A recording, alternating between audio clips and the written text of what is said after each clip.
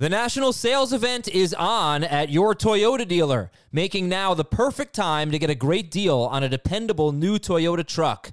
Like a rugged half-ton Tundra, workhorse by nature, powerhouse by design, the Tundra combines raw capability with premium comfort and advanced tech to fuel your wildest adventures. And with the available iForce Max hybrid powertrain, you can take electrifying horsepower farther than ever before. Or check out the fully redesigned Tacoma, delivering trail-dominating power and captivating style. The new Tacoma was born to make your off-roading dreams come true. And with new available tech, this legendary truck is getting even better. And when you buy a Toyota truck, you buy Toyota dependability, meaning your truck will hold its value long into the future. So visit your local Toyota dealer and check out amazing national sales event deals when you visit buyatoyota.com. Toyota, let's go places. Passion, drive, and patience. What brings home the winning trophy is also what keeps your ride or die alive. eBay Motors has everything you need to maintain your vehicle and level it up to peak performance, from superchargers, roof racks, exhaust kits, LED headlights, and more. Whether you're into speed, power, or style, eBay Motors has got you covered. With over 122 million parts for your number one ride or die, you'll always find exactly what you're looking for. And with eBay Guaranteed Fit, your part is guaranteed to fit your ride every time or your money back. Because with eBay Motors, you're burning rubber, not cash. With all the parts you need at the prices you want, it's easy to turn your car into the MVP and bring home that win. Keep your ride or die alive at ebaymotors.com. Eligible items only. Exclusions apply.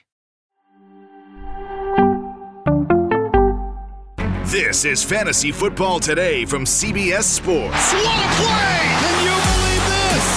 No, I can't. It's time to dominate your fantasy league. Off to the races, and he stays on his feet. This is gonna go the distance. Now here's some combination of Adam, Dave, Jamie, and Heath. Well, you know, we get a lot of questions from audience members. Some of them want to break into the industry, do their own fantasy rankings, things like that. Dave and Heath, do you think it's a good idea to tell them, hey, don't ever worry about being wrong? Is that good advice or bad advice or medium advice? I would say don't spend a lot of time worrying about being wrong. Spend a lot of time worrying about your process and how you come to your conclusions before the games each week, and then learn from the games each week. You gotta have a short memory. It's like an NFL cornerback. Yeah, exactly. Every mistake just goes away as soon as the 4 million Twitter notifications complaining about it does. I will never get over Monty Ball. Yeah, you know, but today we are going to worry about being wrong, because today we're talking about the 10 players that we're worried about being wrong about. So you can do that. I mean, you could definitely second guess yourself a lot in this industry, in this biz. So now, we'll I was intentional about something, and I'm wondering if Dave was as well. And I don't know if you noticed this, but all of the guys that I said I was worried about being wrong about, I'm worried I'm too low on. There was no one on the list that I was worried I was too high on. Dave? No, there's some where I'm almost like in the middle, where I wonder if I'm not low enough. Okay. All right, we will. All right, so Heath has a theme. Dave is themeless, except the theme is players we're worried about being wrong about. So let's get right to that. Give me one of each. How about Heath? You can start. One player that you're worried about being wrong about. But this is by far, by the way, of all the shows we do, this is the wordiest. So in terms of the titles. Oh, I don't know if that's true at all. The title? You've put together some real tongue twisters in the past, but I'll say Jackson Smith-Njigba. Oh wow! Okay, that was the one on your list. I was like, really? That's interesting. Because okay, go ahead. Jackson Smith. I mean, he's connected to another guy on my list, Geno Smith. We can talk about Geno Smith a little bit later, but I just think we've seen the last couple of years when a truly elite wide receiver comes into the NFL. They quite often produce like a truly elite wide receiver in that first year. And it may not happen in week 1, but we see it by week 6 or by week 8, or we see it sporadically throughout the season. And I've just, you know how big of a fan I am of Tyler Lockett. And I've been going on 5 years now of saying that DK Metcalf's not the number one. It's Tyler Lockett 1A and 1B. And like obviously DK's a great talent, and Seattle's not been a team that throws the ball 700 times. So as someone who does projections, it's hard to rank JSN as someone that you would want to draft even as a top 35 wide receiver. But I think long term, if he hits his ceiling, he's better than Tyler Lockett or DK Metcalf have ever been. And Lockett's over 30, and DK's not proven to be like Justin Jefferson-like target earner. It's possible JSN the second half of this season is the number one wide receiver on Seattle. Okay, and you are basically calling him an elite wide receiver prospect, or Yeah, you're saying that's where I was gonna go too. he might be. I think the only reason that I would add the basically is because it was just 1 year. Right. But what he did in that 1 year in terms of yards per route run was better than anything Justin Jefferson or Jamar Chase did. In terms of overall elite production on a team with Chris Olave and Garrett Wilson, and outproducing both of them, yes. I think if it wasn't for the fact that it was just 1 year, there would be no basically about it. It would just be he is. But there's that tiny bit of sample size concern. Okay. Dave, you want to respond to that, or you want to go to your guy? I'll respond first. I love Jackson Smith and Jigba as a player. Calling him elite, I feel like is a little bit of a stretch. He was drafted 20th overall. A lot of the receivers that we call elite in the NFL are drafted toward the top of the draft. Sometimes players come out of nowhere and they end up being great and they become elite, but there's like a much slower path to that.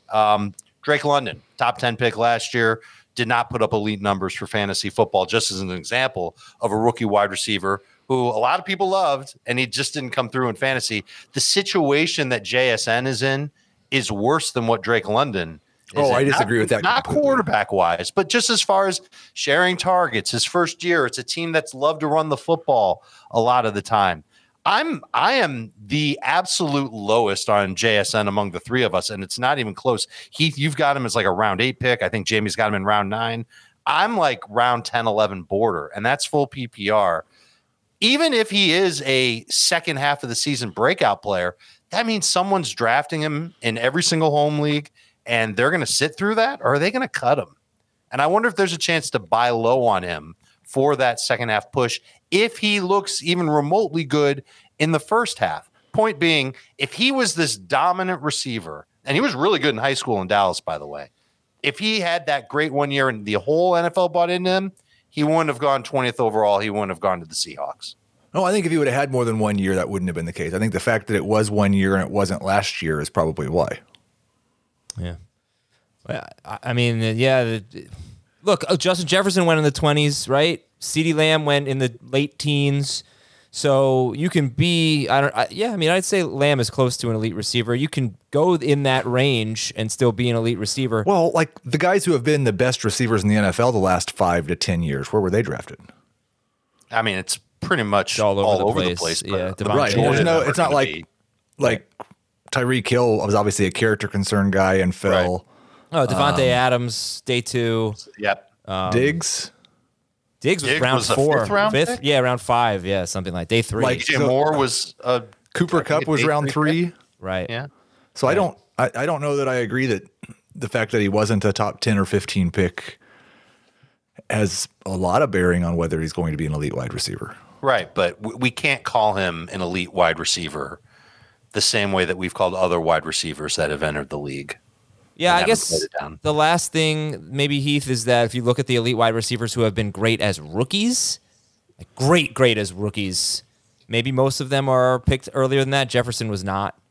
But, look, I don't know that it really matters. I see what you're saying. It's just hard for me to think of a guy who had a huge rookie season with 2 receivers like that. Well, I think, and I think that's the point. And like DK has not quite been what we viewed him as, right? Yeah. No. 1 year. No. And Lockett's over 30. So, and I just wonder how much we should be considering they threw it more last year than they did with Russ. Then they went out and got a JSN. Yeah. Maybe all those years of running it too much with Russ, we shouldn't be holding them against them as much as we are. All right, Dave Richard, who's one player that you're worried about being wrong about? I'll pick another wide receiver. I'm worried about being wrong about Christian Kirk of the Jacksonville Jaguars. And again, comparing him to Heath and Jamie. Heath's taking Christian Kirk, according to his PPR rankings, in round 3. Jamie's looking at round 5. I'm closer to round 7. I'm in early round 7 on Christian Kirk. I've been pretty outspoken about Calvin Ridley. I'm buying into what the reports are out of minicamp that he's looking great and that the coaches have to reel him in because they're still just ramping him up. They know the season's a couple months away. I think Ridley's going to be the number 1 in Jacksonville. And I think Christian Kirk can get sort of close in terms of targets. I think he could have a year like his last year in Arizona, had 103 targets in 17 games, basically had 200 PPR points over the course of the season, averaged right around 12 per game. I think I don't see him as being a 1B to Calvin Ridley's 1A, or I don't see Christian Kirk being a 1A to Calvin Ridley's 1B. I think he's good. I think Calvin Ridley will prove to be the better receiver, or Jacksonville will spread it all around. They'll keep using Zay Jones. They'll keep using Evan Ingram. They're going to use Evan Ingram anyway. I think we're all hoping that Travis Etienne gets a target share and that it flattens everybody. And so I'm almost worried, and I'm the low guy on Christian Kirk.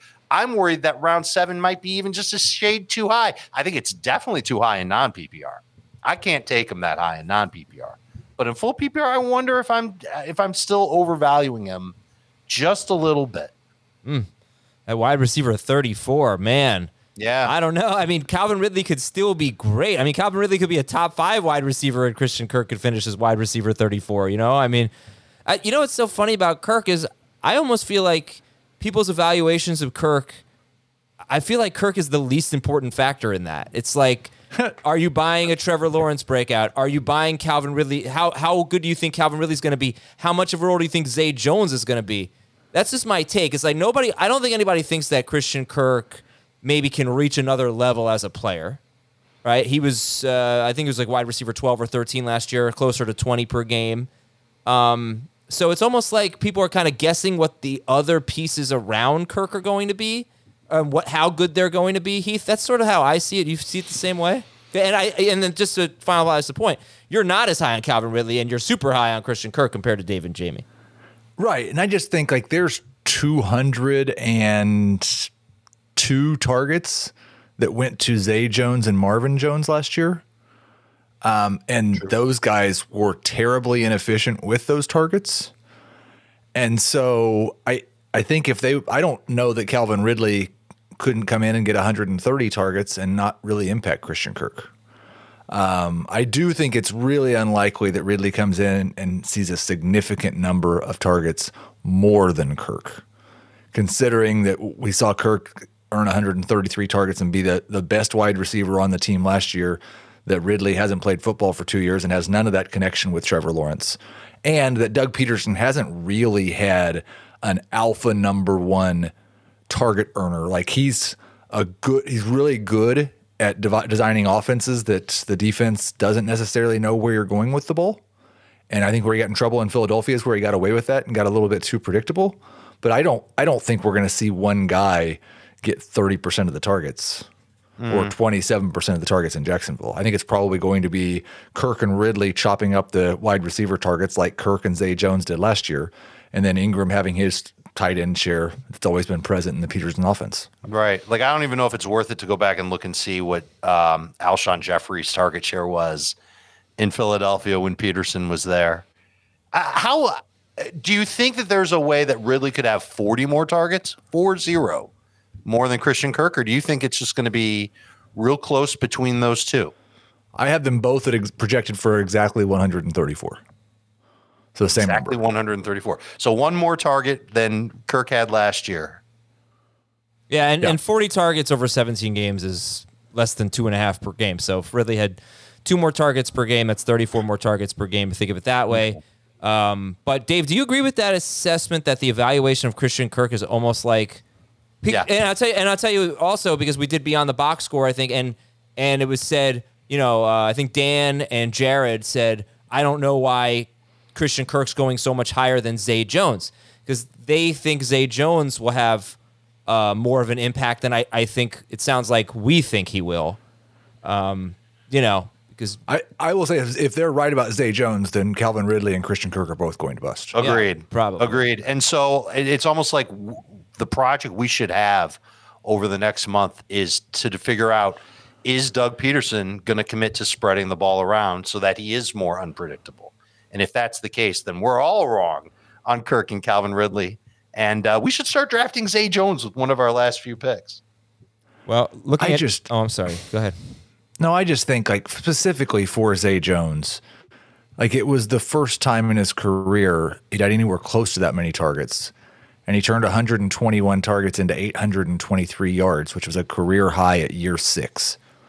I just think if you have Calvin Ridley and Christian Kirk and Evan Ingram healthy, Zay Jones is not going to matter. Is 6.8 yards per target good, Heath? If you're a running back. That was Zay Jones. And just so it's out there, last year Ingram had 98 targets. Zay Jones had 121 in 16 games. Kirk had 133. So 3 guys with 98 targets in that offense, regardless of position. I just want to make one more point, then I'm going to go through the ADPs real quick. Kirk played 67% of the snaps in the slot. So I do like that for Kirk. Yep. He is their slot guy. I think so, too. That's a very high percentage, by the way. Calvin Ridley, NFC ADP since June 1st, 91 drafts. Calvin Ridley is wide receiver 21. He's going 44th. Christian Kirk not far behind, wide receiver 25. So only 4 wide receivers later and only basically 10 picks later, 53rd overall. And then Zay Jones is wide receiver 56, and he's going 130th overall. But it's a pretty small gap between Kirk and between Ridley at wide receiver 21 and Kirk at wide receiver 25. All right, let's hit the news and notes here. There's not a lot of it. Before we do that, I just want to tell you we have a ton of other podcasts. Heath's Dynasty podcast will maybe soon be having its own feed. I think I don't know if I'm speaking too soon, but it won't go away, but it might go away from this feed, but it exists. And you're going to hear a pre-recorded episode. It exists very much so. You'll hear a pre-recorded episode tomorrow on July 4th. Happy 4th of July to everybody out there. We have soccer podcasts. We have combat sports podcasts. We have college football podcasts. We've got fantasy baseball. Go to cbssports.com/podcasts and check it all out. They exist. I only have one news item here, and it's from a write-up about the Panthers in The Athletic from Joseph Person.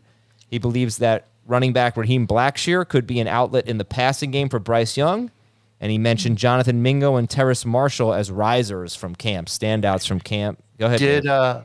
Did you guys see pictures of Bryce Young lately? No, it's like looks like his middle school graduation compared to everyone else. No, stop. Apparently, he's put on a little more muscle, and they're trying to get him bulked up a little bit more. I couldn't really tell based on the pictures that I saw. So maybe someone who has seen a lot of pictures of Bryce Young can tell me that he's thicker now than he was when he got drafted. Adam, you don't get to make Bryce Young as small jokes. I'm sorry. I don't know if you understand how this works, but you don't get to make those jokes. Well, if I stood around 6'5" offensive lineman all day, I would expect those jokes, If you stood around 5'11" podcast analysts all day, you would get those jokes. Okay, how tall is Bryce Young? What are his measurements here? I believe he's 5'10". Okay, he's barely taller than me. Because if you round up, I'm 5'9". And how many pounds does he have on you? Let's see. Let's see what he measured it at the combine. I have been gaining some weight. I'm trying to lose it. Actually, I'm in a. Maybe you should join a gym. So he was listed at 5'10", 204 pounds. Okay, that's very different than me. So he's got about 55 pounds on you. 60? I'm trying to get that down to closer to 60 pounds on me. Okay. That's what I'm hoping. Right now it's about 55 pounds, yeah. Okay, so that's our news item. But does it matter? Raheem Blackshear could be an outlet in the passing game at running back, and then Mingo and Marshall both had good camps. Dave, anything matter? I just took Blackshear in round 8 of a best ball dynasty rookie/veteran draft. Oh, is that the league where we've been in for 2 years and I've won both of the years? You have. Okay.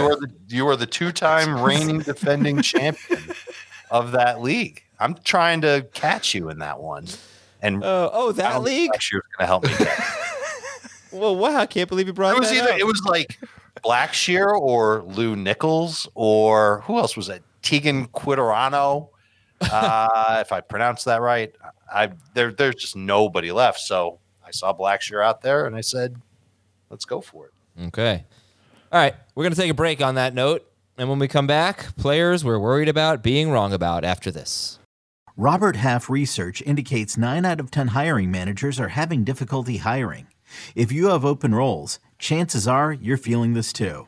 That's why you need Robert Half. Our specialized recruiting professionals engage with our proprietary AI to connect businesses of all sizes with highly skilled talent in finance and accounting, technology, marketing and creative, legal, and administrative and customer support. At Robert Half, we know talent. Visit roberthalf.com today.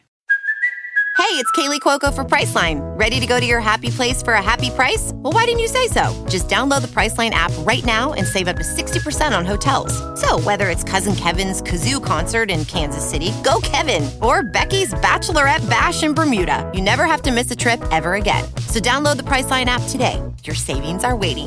Go to your happy place for a happy price. Go to your happy price, Priceline. Well, let's start with Geno Smith, Heath. Let's continue our JSN discussion here. The second half of the year, he threw like 36 times per game or something like that. I can look that up, but they got very pass-heavy late in the year.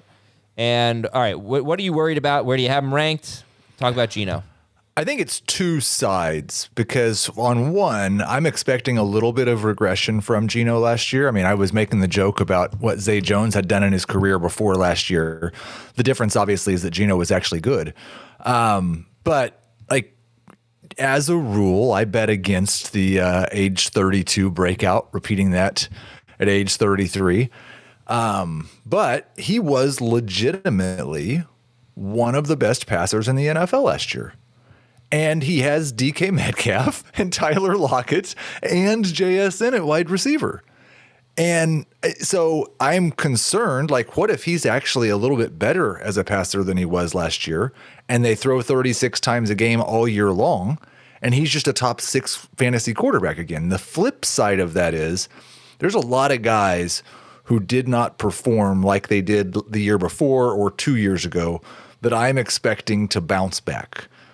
Justin Herbert, Lamar Jackson, Deshaun Watson, a lot of guys that Geno Smith was better than last year that I just think, yeah, but that's close to Geno's ceiling. Those other guys have a lot higher ceiling, so I'm going to draft the other guys first. It's possible he's just better than all those guys. Trevor Lawrence. Like, it's possible that he's just still better than Trevor Lawrence. He has better weapons. Do you think he can be better than he was last year? He finished 8th per game. Yes, I think he could. Okay. Dave, do you think Geno Smith can be better than 8th per game? First of all, you can worry about being wrong on Geno and say, you know what, I'm going to move him up a little bit and still take him in round 9 and not lose much sleep over it. Okay. Are you reaching on Geno Smith as like the 11th or 12th quarterback off the board in your league? This would be like round 3 for those of you in Superflex or 2QB.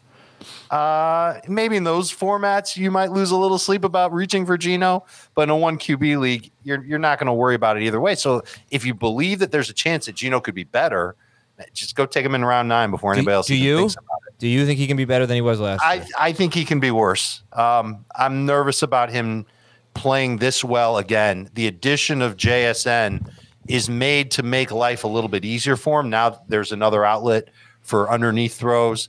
Teams that try and take the deep ball away, they're going to have to worry about Smith and Jigba now. What about the teams that recognize that Smith and Jigba needs to be, covered closely?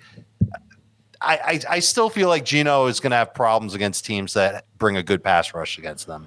They see a decent amount of those. I believe he does not have a good PSOS grade. I can look it up for you if you'd like. Here's what's in Geno's favor. Over the last 5 years, the highest passing rate the Seahawks have had? Last year. Nope. 2020, 59.8% of the time they threw. So about 60% of the time. Oh, you mean, I'm sorry. I thought you meant like a NFL QB rating. No. I'm pass rate, not QB rating. So that's pretty good. Last year, they were at 59.3, so half of a percentage point lower than their 5-year high. And if they just added Smith and Jigma, so you'd think that they're going to throw more. They might become one of those teams that throws the ball 61, 62% of the time. He's got a middle-of-the-pack PSOS, 17th. Good early start to the season. I wonder if there's a way that like Geno actually gets you off to a good start, and then defenses really figure out what Seattle's doing by like October. And then there's like a big stretch where Seattle's passing game just struggles. I don't like, and this is wrong. I think Seattle might win the NFC West. Oh, no, they could. And I don't know unless Lockett falls off or JSN's 1 year was a fluke or Metcalf gets hurt. I don't know how you figure it. You can't guard all three of those guys. And plus, they have the running game. I talked about, and they want to throw more out of the backfield. That's going to help their pass rate. Yeah, I talked about the Dolphins' offense perhaps getting solved a little bit late last year, but they didn't really have a running game that they could rely on. Like if you can solve the Seahawks offense, that's a failure on the offensive coaching staff because they are loaded, and their offensive line looks like it's probably going to be pretty good. You know, at least right now as we speak right now. Yeah. I think their right tackle's coming off major surgery, though, if I recall. I don't remember. But, yeah, all right, let's move on. DeAndre Swift is someone that Heath is worried about being wrong about. He was actually number 17 per game in PPR last year. He was number 23 per game in non-PPR, but he only had 3 games all year with more than 8 carries. And, you know, we remember the story with DeAndre Swift. But what are you worried about being wrong about with DeAndre Swift? I mean, he's a second-round draft pick who has shown flashes of being elite as a playmaker, going to play behind probably the best offensive line in football. What if he just gets all the touches that Miles Sanders did last year, only is better and stays healthy? I think it's unlikely, but I don't like to hold injuries against guys. Certain guys have enough to where I get to the point to where I do, but if he just stays healthy and lives up to his potential in this situation, I mean, he could average 6 yards per carry this year. Mm-hmm. He's RB24 right now since June 1st on NFC. This is DeAndre Swift. He's going after Alexander Mattison, although I don't remember when We're the Dalvin all Cook considerably higher than the consensus on Madison. Cam Akers, Damian Pierce. No, I would say don't pay attention to the Madison one because Dalvin Cook was released after June 1st, so I'd have to change the date range. But Cam Akers, Damian Pierce, DeAndre Swift, Rashad White, James Conner. That's the range we're talking about here, round 6 for DeAndre. I'm pretty much Swift. drafting all those guys ahead of Swift. Same. Where do you think he would go if Rashad Penny were not on the team? I don't know how much that matters. Oh, that matters. That definitely matters. We're talking about a player that's definitely, as long as they're all healthy, I don't know if there's a world where Swift is dominating playing time over Penny. I don't think anybody expects how many games do people really expect Penny to play? Like you're thinking maybe you get a good like 3. Yeah. Like 3 games they'll be together for. 2 in September and then 1 random game like around November 1st. Okay. But that's why Swift's value is so low. That's why we've got him ranked so low. We're scared of taking him with one of our first 7 picks.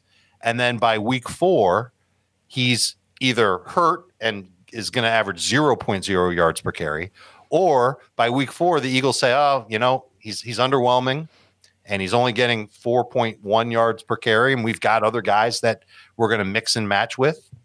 Plus, they've got that one other player. Who's that guy in Philadelphia that gets a lot of touchdowns right at the goal line? Who's that? I know, but you're talking about an extremely explosive player on a team that creates a lot of explosive plays. I think it's a terrific fit. I'd be happy to take DeAndre Swift in the 6th round. I hope he stays that late because I acknowledge that he's injury prone, but I think Rashad Penny's the most injury prone player I've ever seen, basically. So, I mean, besides Will Fuller. Yeah. So it's unbelievable with Penny. So you might have to wait a little while for Swift, but to really take off. But I just think that he doesn't need a lot of touches in this offense to be at least a number 2 running back, which is what he was last year. Right. All right. How about, I shouldn't have the final word. I'm sorry. Does everybody sort of agree with that? He can be a number 2 running back without a lot of touches? I did a projection on him where if he averages 4.7 targets per game, 6.8 carries per game, line that up against his career averages over 13 games, he can get you north of 12 PPR points per. No, that's great. It's a lot of targets, but yeah, I don't think that's so bad for a round 6 or 7 pick. But it's a matter of that projection being right and him being available. Yeah, I think team that's got 2 other running backs and 1 other quarterback that are going to run the football. Yeah, no, Heath is saying that he's not going to get that many targets. Just seems unlikely. All right, let's go to Cam Akers. 5 targets per game in Detroit last year. Right, but this team threw the fewest passes to the running backs in the NFL last year. Okay, well, so not the year before, they though. acquire him to try and get that part of their offense going, or they acquired a guy that they're not going to use his best strength for, which is a dumb thing to do. No, I think there's a place in the middle of that and 5 targets per game, though, I guess, right? Heath, where would you put the targets? The dumbest thing to do would be to take targets away from A.J. Brown, Devontae Smith, or Dallas Goedert and give them to a running back, any running back. Sure. But Goedert? I would rather throw it to Swift than Goedert. I mean, if you're throwing it behind the line of scrimmage, I would agree. If you're throwing it 10 yards downfield, I think I'd rather throw it to Goedert. Yeah. Swift's how he was as a pass catcher is he's another one of those guys like Ramondre Stevenson, not to the extremes. Where I think Swift looks very good on a yards per route run basis and very mediocre on a yards per target basis, which to me is more of a reflection of the fact that Jared Goff and Ben Johnson had designed passes to Swift when he was on the field, and he didn't run a lot of routes where he didn't earn targets. But when he actually was targeted, it's not like he was more efficient relative to league average on a yards per rush basis than he was on a yards per target basis. All right, let's move on here. Let's go to Cam Akers, is another player that Heath is worried about being wrong about. What do you got? Yeah, I've got him as a low-end number 2 running back, and I think the way he finished last year and the way that Sean McVay is talking about Cam Akers being a focal point of the Rams offense, and this is a big if Matthew Stafford plays 17 games and this offense is just average instead of garbage, then I think Cam Akers could be a top 12 running back. If they're going to give him 20 to 25 touches per game and they could just be a league average offense, then he could be a league winner at where he's being drafted. He could be the Josh Jacobs of 2023. Okay, Cam Akers. Dave, 30 seconds. I'm worried that we're all too high on him. I've got him 59th. Jamie has him 60th. Heath has him 62nd. So we're all in that late round 5, early round 6 range. That offensive line's a problem. This is a team. The defense is going to be a problem for the Rams. I don't think it's going to be as good as it's been. And so I'm a little bit worried about just how much work Cam Akers will get from week to week. But I am optimistic about the talent, which was a problem for me a year ago. I wasn't sure what we were going to get with Cam Akers. The reports out of training camp weren't great. He finished last year strong.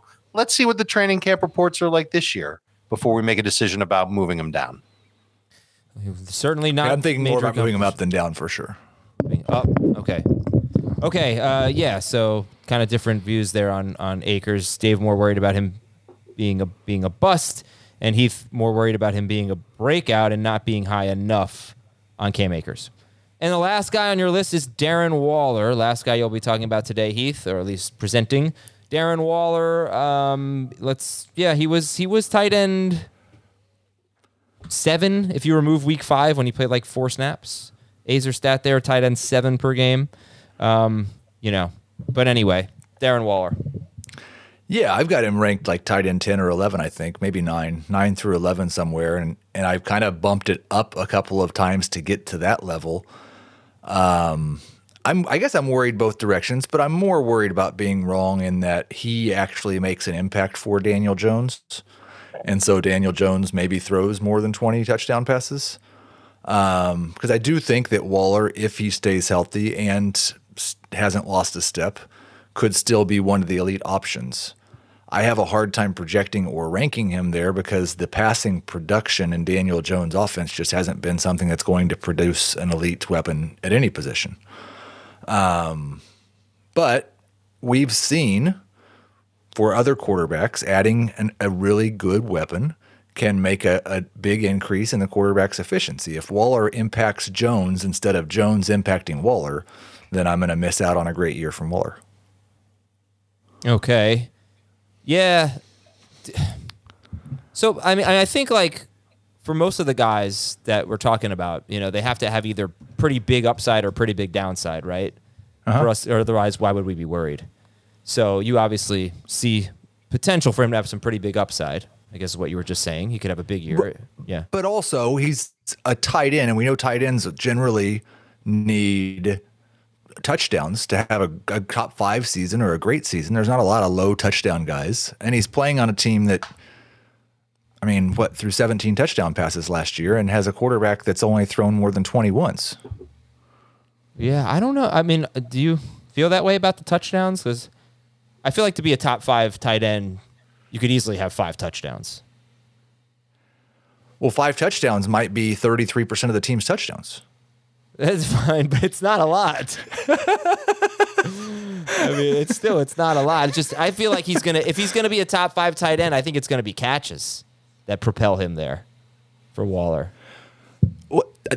And yet, that's still, when you're talking about a quarterback who has one season with more than 300 completions, like if he's going to have a bunch of catches, he's going to have 25 to 30% of the team's completions. Yeah. All right, well, that is Darren Waller. And when we come back, we'll hear Dave's players. Heath gave us Geno Smith, Jackson Smith-Njigba, DeAndre Swift, Cam Akers, and Darren Waller as players he is worried about being wrong about. He's worried that he's too low on all of those guys. All right, we'll come back and hear from Dave after this. This episode is brought to you by Pepsi Wild Cherry. Pepsi Wild Cherry is bursting with delicious cherry flavor and a sweet, crisp taste that gives you more to go wild for. Getting wild may look different these days, but whether it's opting for a solo Friday binge watch or a big night out, everyone can indulge in their wild side with Pepsi Wild Cherry. Also available in Zero Sugar. So grab a Pepsi Wild Cherry and get wild. It's the most wonderful time of the year. Fantasy baseball draft season is upon us, which means you need to listen to Fantasy Baseball Today, part of the CBS Sports Podcast Network. Join Scott White, Chris Towers, and me, Frank Stanfield, 6 times per week throughout March. Sleepers, breakouts, busts, live mock drafts, spring training updates, and everything in between every Monday through Saturday. Make sure to download and follow on Apple Podcasts, Spotify, the Odyssey app, and everywhere else podcasts are found. Welcome back to Fantasy Football Today. And Dave, you already talked about Christian Kirk. So how about Chris Godwin is someone that you're worried about being wrong about? Godwin was so different in depending on the format. In PPR, he was 18th per game. In half PPR, he was 21st per game, or rather 20th per game. And in non-PPR, he was 31st per game last year. What are you worried about being wrong about in regards to Chris Godwin? He is a consensus round 5 pick for all of us. Jamie and I at 54th overall, Heath at 58th overall. I'm worried that that's too high. We're talking about a Bucs offense that threw the ball 2/3 of the time in 2022, the highest that any team threw the ball over the last 2 seasons. Do you know what the second highest pass rate was over the last 2 seasons in the NFL? Who had it, or what was it? Who had it and what was it? I'm going to say the Buffalo Bills. What was the number for the Bucs? Tampa Bay Buccaneers. 66.7% of the time last year, the Bucs threw the football. Oh, yeah, obviously the Bucs the year before. 66.2%. Yeah. Tom Brady under center usually is a good thing for an NFL team. Baker Mayfield under center, however, as we all learned last year, not so good. Actually, we've learned that for many years with Baker. He's been terrible for wide receivers. And I want to be out on Mike Evans, and I'm not even the lowest on Mike Evans. And I'm worried that I'm too high on Godwin. And so this actually goes back to a podcast we did. Goodness, it has to be 2 months ago, where Heath kind of talked about Godwin and how just the absolute downswing in pass attempts is going to be enough to just completely put the kibosh on Godwin being good this year. Do you happen to have your projections open, Heath? I do. Okay. Last year, pass attempts per game for Tampa Bay was 44.2. Do you have that number for what you're projecting for them this year with Baker Traskfield under center? Yes, I have them at 33.3. So 11 fewer pass attempts per game. I think that's reasonable. And if that's which is the case, insane. That's reasonable. Right. It could be lower. Right. Like if they get a run game going, if Rashad White's the real deal Holyfield, then you're not going to see them throw the ball 33 times a game. I'm nervous that the volume will go down. How many targets do you have for Godwin?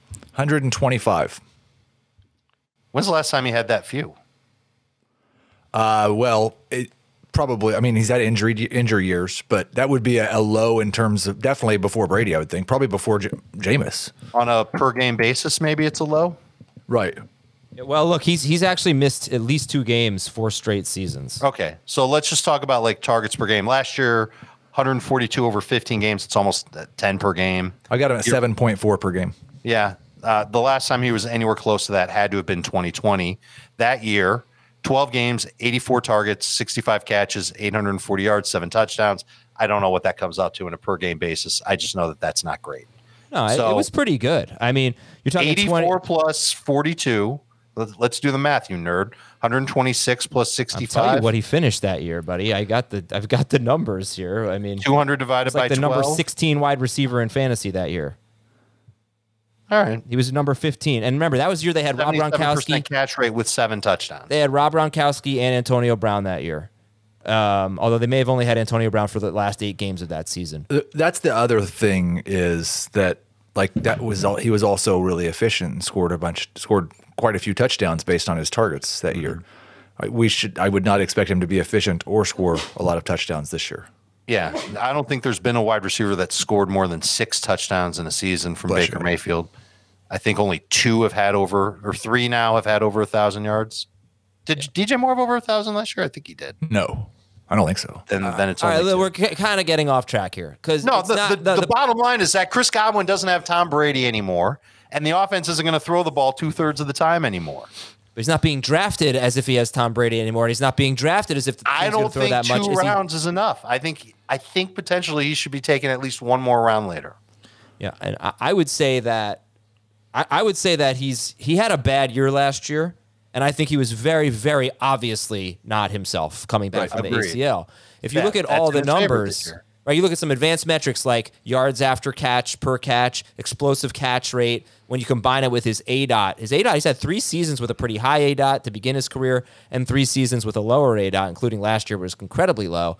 I think it's pretty clear that he just wasn't doing enough, not explosive enough, with before and after catching the ball, basically, last year. But before that, you're talking about the profile of a phenomenal wide receiver. And I think reasonable to think that if he were completely healthy and Tom Brady were still good, you're talking about a 2nd-round pick in PPR, right? So I think a 5th or 6th-round pick is actually a huge discount for Chris Godwin, understandably so. And he's really tough. He's really tough.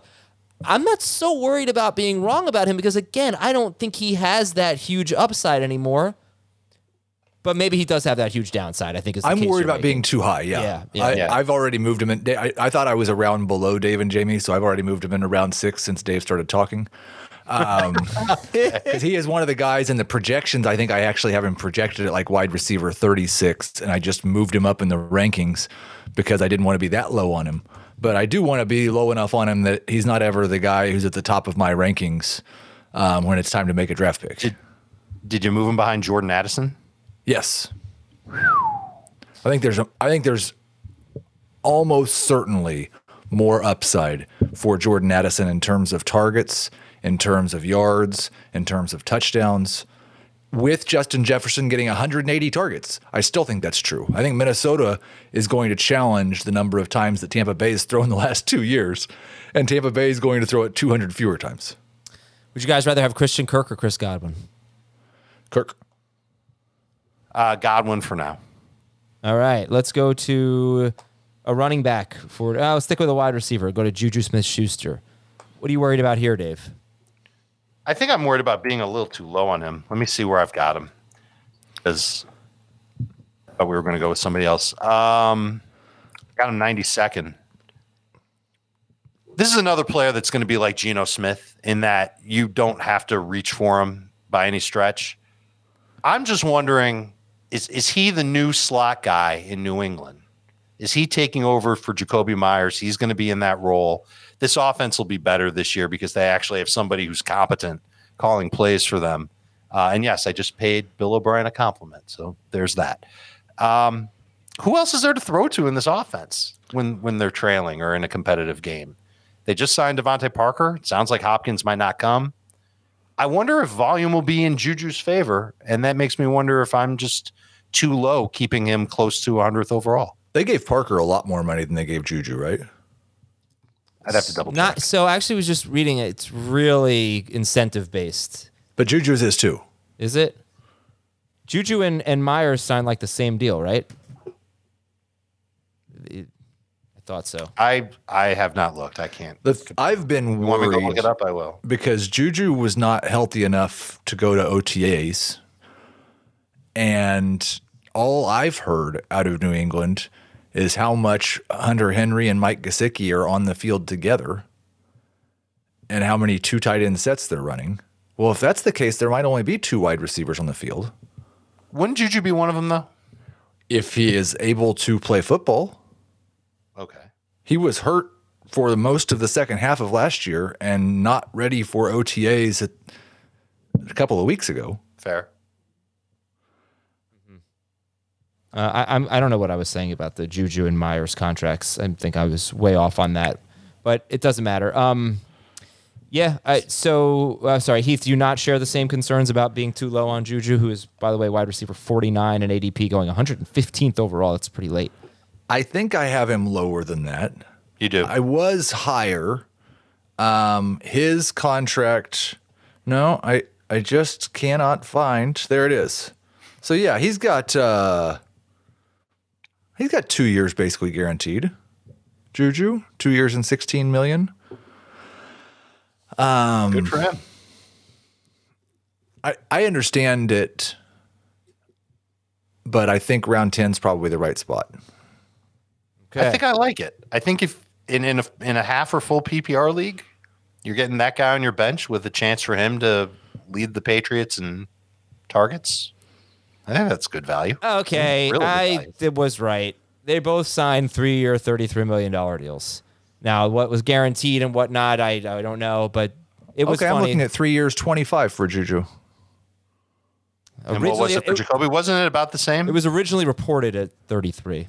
Nobody cares. So no, but I'm glad we're talking about it. Yeah. How many fantasy points do we get for guaranteed dollars? Well, let's talk about David Montgomery, and he's someone you're worried about being wrong about, Dave.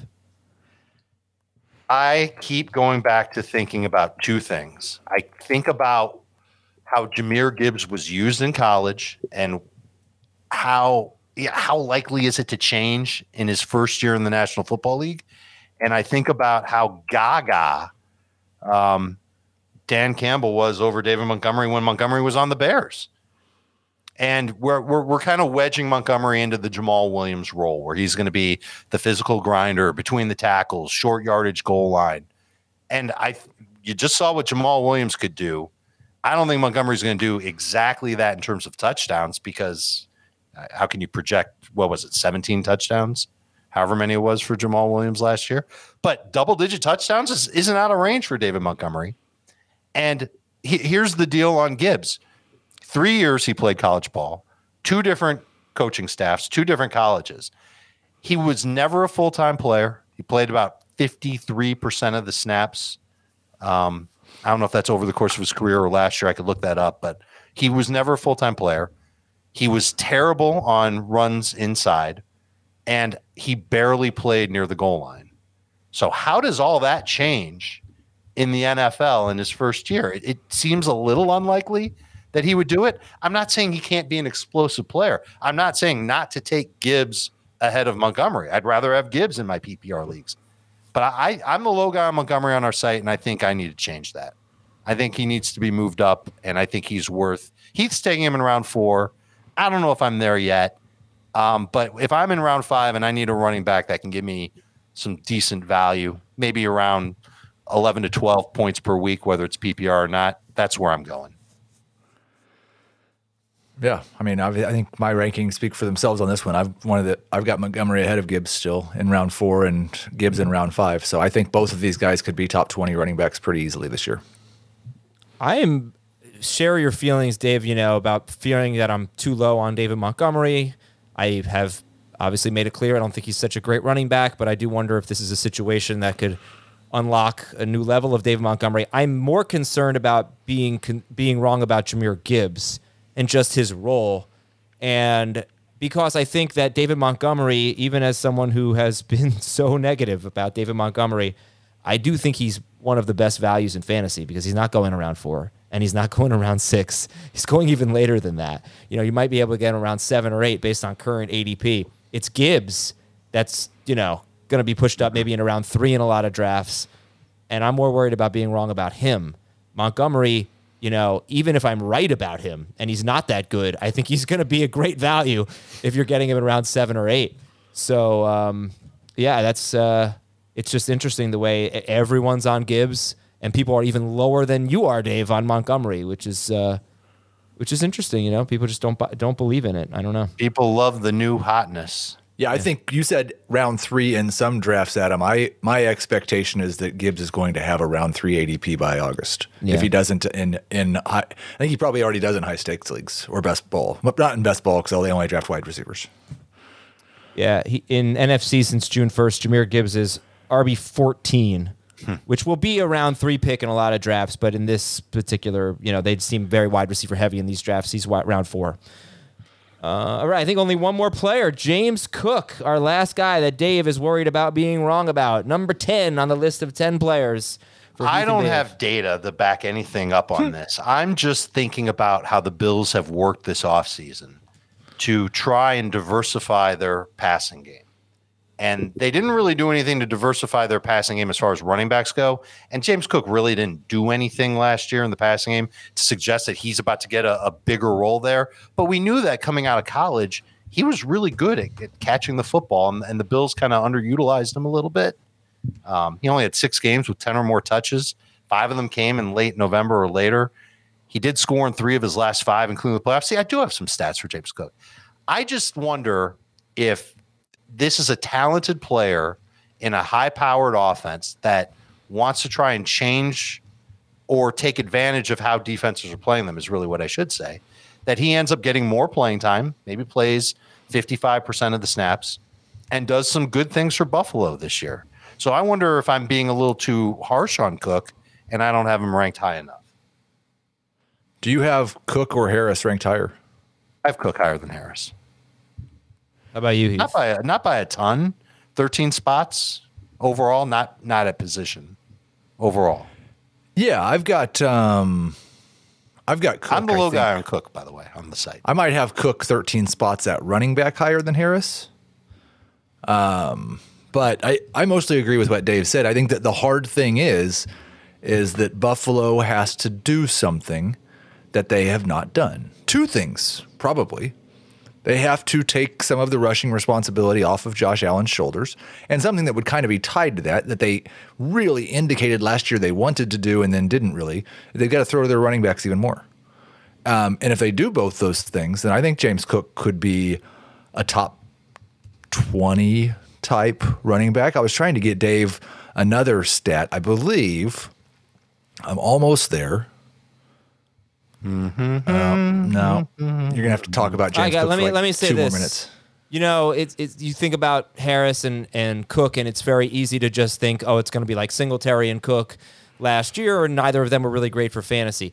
But Damian Harris, in those last 3 seasons, has played 10, 15, and 10 games, I think. Or let me hold on. 10, 15, and 11 games. He has missed a lot of time, and that's what keeps me up at night when I think about James Cook. I don't really worry too much if Harris is healthy, but if he's not healthy, then I feel like I'm probably not going to draft a lot of James Cook. But if Harris gets hurt, that could be a big mistake on my part, not drafting Cook. Sure, obviously, because Singletary never got hurt. Really, I mean, Singletary just always stayed healthy. Right. I think there's a chance that Damian Harris could just not be that good, and Cook could take touches from him. I think that's possible. Well, why do you think they signed Damian Harris? Why do you think they let go of Devin Singletary and signed Damian Harris? And I'm just asking. I don't know. I'm not sure if I I don't know, more physical, but Singletary is fairly physical. I don't know, Dave. And the thing is, though, don't you feel like he's going to have to do more than just take some touches from him? I don't know how you're a successful Bills running back unless you're more or less the only guy, like we saw that stretch of Singletary 2 years ago at the end of the season. Or you're catching a buttload of passes. Right, but that's just never happened. Right, it's never happened, but let's ask this hypothetical question. Why did they draft James Cook in the first place? Thought it was for that reason. Right. Everybody did. Yeah. Okay, and it takes a while for a team to trust a rookie running back to do that, to do specifically that. It doesn't happen every day where a rookie comes in. Like in the case of Bijan, I'm expecting that. I'm counting on that. With Gibbs, I'm counting on that. That's what he was best at. We'll see if Cook can prove in his second season that he can bring that element. Can he get 5 targets per game? That would be a surprise to me, but it'd be high. It's a surprise based on the offense that he's in. But I think Buffalo is trying to change what they're doing. All I know is Stephon Diggs is going to be a super happy guy if James Cook's getting 5 targets a game and Dalton Kincaid's getting 120 targets, and the Diggs is going to be just right on board. I don't think either of those guys are getting either of those things. The Rosies, if I am the Dalton Kincaid guy, I don't know, but 120 targets seems ridiculous. I don't think that would happen. Someone's hurt if Dalton Kincaid is getting 120 targets. Yeah, I feel like if Dalton Kincaid is getting 120 targets, or fill in the blank, if Dalton Kincaid is getting 120 targets as a rookie, then he should be the blank pick in rookie drafts. 4th.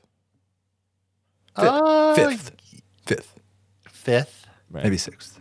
But he is going in like the 8 to 10 range in most of the rookie drafts I'm in now, and I wouldn't take him in round 1. So I would, because I think he could eventually be 90 targets a season. All right, let's read some emails. Fantasyfootball@cbsi.com. This one comes from Kyle. Go Bills. He says, "Hey, Eric and Derek and Jarek. I drive a lot for my job, so I listen to every episode, but I rarely take the time to write in because I'm driving. But I thought I'd sit down and get these thoughts off my chest. Why are we, and by we I mean you, Adam, confining the Eric joke to a single name when it works so well for multiple names? Let the good times roll, please. It's also odd that there isn't a notable Eric in fantasy football right now. A great line from a great movie getting swept under the rug. Also, why are we separating kickers and DST? A kicker is a special teams player, and a field goal is a special teams play. What do you guys think about that? I'm not separating either of them. I put them in the same spot. Someone else's league. Yes. I think that's how kickers come back into fantasy, is that they're lumped in with DSTs. And I've tried to convince the powers that be at CBS. Can you make a setting where the kicker and the DST is just one big unit? And they're like, well, why can't you just have the same? Somebody drafts a DST and they automatically get that team's kicker. And I said, because that's just more work. Just put it all together. I don't know why that hasn't happened yet. Probably because like 4 people would use it. Why aren't you talking about how every other team in the league is going to copycat the Philly scrum? And why is it going to benefit guys like Josh Allen more than Patrick Mahomes, Heath? Well, because all the Bills are doing is talking to us about how they do not want Josh Allen to run so much. Wasn't one of Cam Newton's big injuries towards the end? And I'm just going to bring Cam Newton up every time. He's your somebody guy. Talks about Josh Allen. But wasn't one of his big injuries at the end trying to dive into the end zone on one of those types of plays where he just took a monster hit to the shoulder? I don't remember it with Cam. I remember it with Mahomes, though. Well, Mahomes dislocated his knee, and they have literally not run a quarterback sneak with him since. He will not be doing that. It'll be if the Chiefs start doing that, then it's going to be Noah Gray in the Taysom Hill role. Right. There you go. Okay. Why am I still holding on to Zach Ertz in my Dynasty League? That's another question. Because if he stays on the Cardinals, he's probably going to be a top 12 tight end for a while. And he might get traded. Define a while. Wait, hold on. Let's move on. As long as he's healthy. Okay, so why would Zach Ertz be much worse than he was last year? Okay. Anyway, we don't have time for this, do we? And he put a GIF. We don't do GIF anymore. Why is this all I can think about when you, Adam, Dan, and Jacob are on Beyond the Box Score? And it was a GIF from The Simpsons of a newscaster talking about the astronauts going into space and going, a mathematician, a different kind of mathematician, and a statistician. So that's what he thinks about when we do Beyond the Box Score. Fair. Is that Ken Brockman? Hey. I don't think it was. I have to check, but I didn't think it was. Happy early birthday to Chris Towers. I forgot about that. Yeah, I don't like you having control of the comments. I really... I love it. I don't like it. I really tried. I think it brings a whole new level to the YouTube stream. I could tell, Adam, I can tell every time I use it that you don't like it. And I have this fear that at some point you're going to take it away from me. And so I'm trying not to use it too much. I can't take it away. Yes, I can take it away from you. I will take it away. Oh, wait, no, I can't take it away from you. All right, here's a keeper question here from Dave. Give me a name and a city. Barbara from Montgomery, Alabama. Barbara says 9 keeper Superflex League standard scoring. I have the 3rd overall pick. He tells us who he's keeping, which includes 1 quarterback. Would you keep for his last keeper Stafford, Lance, or James Cook in a standard scoring league? Superflex.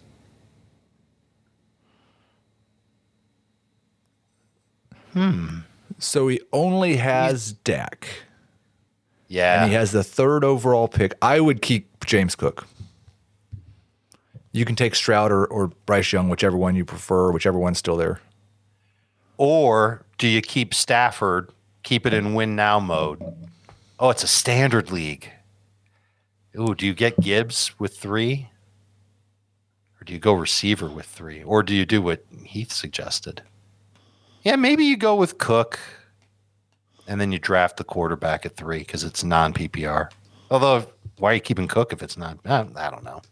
Cook is probably the best answer. Cook and the QB at 3. Okay. Or Cook and the best player available at 3, and then maybe you try to make a trade. Well, the only way the best player available, in my opinion, it's a Superflex league, right? Yes. Yes. So the only way a best player is not a quarterback is if Bijan falls to 3, and then you're just going to be dancing in the street. Not happening. Okay. No dancing. You could, in theory... I could see some people taking, because he thinks Bijan, he says Bijan and Richardson will be off the board. So if you just aren't sold on any other quarterback, you could take Gibbs. You could take JSN. I would say, yeah, okay, that's possible. And I would understand that. I understand people who are not sold on Young and Stroud as top 10 QBs. I don't understand people who think they're going to be worse than like 15th to 18th. Long term for dynasty purposes. Like they're good quarterbacks. Okay, here's one from Jason. Happy 4th to you guys. Thanks for all you do. Happy 4th to you, Jason. 10-team 2QB dynasty league, PPR, and 6 point per touchdown. All right, it's champion 2 years ago, runner up last year, still in win now mode. I have pick 102 in the rookie draft because of a trade. The guy with 101 might take Richardson because he needs a quarterback or 2. It's 2 QBs. If he does take Richardson, I'll take Bijan. If he's smart and takes Bijan, should I take Richardson or go for it this year with Gibbs and be a little risky with my quarterback situation? He has Josh Allen, Tua, and Cousins. Oh, dude, your quarterbacks are great. Yeah, you go Gibbs. Go Gibbs, right? Did you read off his running backs? No, they're not great. Eckler, Miles Sanders, Antonio Gibson, Algier, Gainwell, Hubbard, Zamir White, Josh Kelly. You should try and give the world for 101. Just go to the dude and say, "What do you want for 101?" Yeah, I'd give 102 and you whatever 111 or 12 you have from this year as well, and a 2024 first, and just go get Bijan. Yep. Okay. This is from Lidos. Hey, Bo, Josh, and Marcus. Come on. Raiders running easy. backs. Yeah, there you go. I need some help with my 2 Superflex 6 point per passing touchdown keeper leagues. I think maybe just 1. Yeah, 1 league will do. Half PPR, my long-standing league, my first year going to Superflex. I anticipate the top 16 quarterbacks will be kept, except for, obviously, Anthony Richardson. I'm keeping Lamar Jackson in the second round, but which other 2 players should I keep? Remember, QB will be scarce here. So Jordan Love in the 10th, J.K. Dobbins in the 9th, Calvin Ridley in the 13th, or Christian Watson in the 13th? I can't pass up those receivers. You'll find a quarterback to draft. I would take Watson and Love. Oh. Dave, you like Ridley or Watson better? I believe, let me check. Who do I like better in Dynasty? It's Watson. That's not even close. Mm-hmm. Do you want to know for redraft or? This is a keeper league. This is not a Dynasty league. How many years can you keep them? Can you keep them? Didn't that used to be one of our jokes? Yes. All right, I don't care anymore, Dave. Thank you very much. Everybody have a wonderful 4th of July. Heath's very legit, very existence Dynasty show is going to air tomorrow in this feed. And that's what we should call it. Heath's very legit Dynasty show. Try to get that added to the graphic. Yes. Anyway, enjoy your holiday. And we'll be back Tuesday with the pre-recorded show and Wednesday with a new one. And later.